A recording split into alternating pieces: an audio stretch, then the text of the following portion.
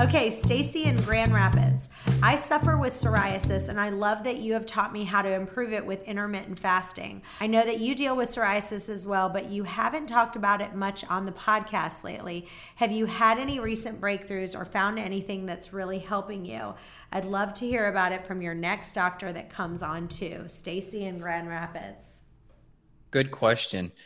I've got a podcast coming out.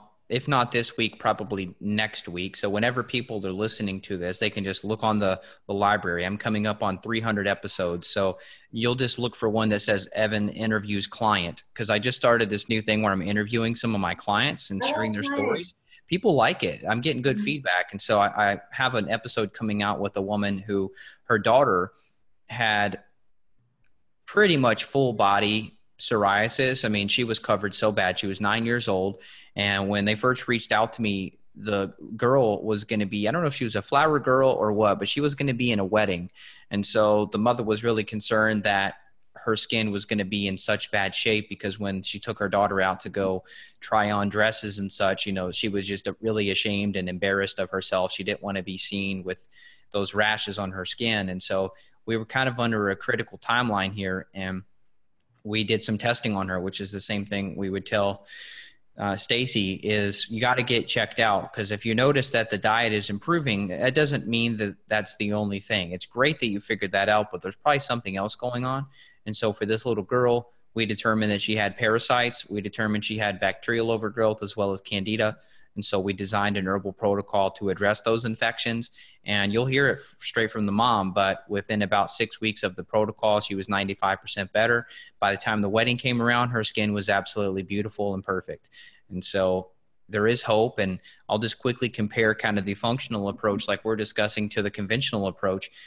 My wife, she had hives many years ago and went through about 5 dermatologists to try to figure this issue out. Of course, the only opportunity or the only thing they offer is steroids. Which makes it worse. Yeah, it's not. It's a temporary fix. It's such a temporary fix. Not the root cause. It's not a deficiency of steroids. And so you've got to dig deeper. Also, I would just do a really good job of looking at all of your skincare stuff. That's low-hanging fruit there. Make sure you've cleaned up your soap, conditioner, shampoo, dishwashing detergent, your laundry detergent. If you use dryer sheets, get rid of them. They're toxic. You know, make sure that everything is legit in your personal care products, because let's say you're using a conventional laundry detergent that has artificial fragrance in it. First of all, nobody wants to smell that crap. Mm-hmm. And 2, you ever smell that? People walk by you like, my God, they smell like a laundry bomb. So maybe I'm just extra sensitive, but we know that those synthetic fragrances in laundry detergent contain phthalates, and phthalates disrupt your endocrine system, which affect your hormones. And so you could have something just that you're wearing on your skin. Think about it. If you're using a toxic laundry detergent, you're wearing those clothes all day.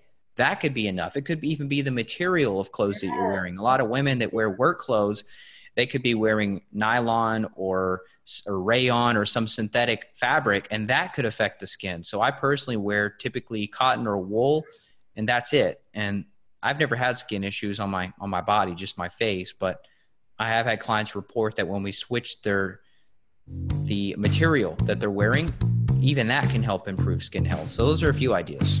Hey guys, thank you so much for listening to this week's podcast preview. Now don't go anywhere. This was just a little taste of last week's show. You can check out the full episode with so many more of your intermittent fasting questions by clicking the link down there in the show notes. Also remember, if you enjoy the podcast, it would mean the world to us for you to leave a review on iTunes to get this podcast out to other people that may have the same questions that you do. And as always, if you have a question that you want answered, email those to questions@chantelrayway.com. Thanks again, and we'll see you next time.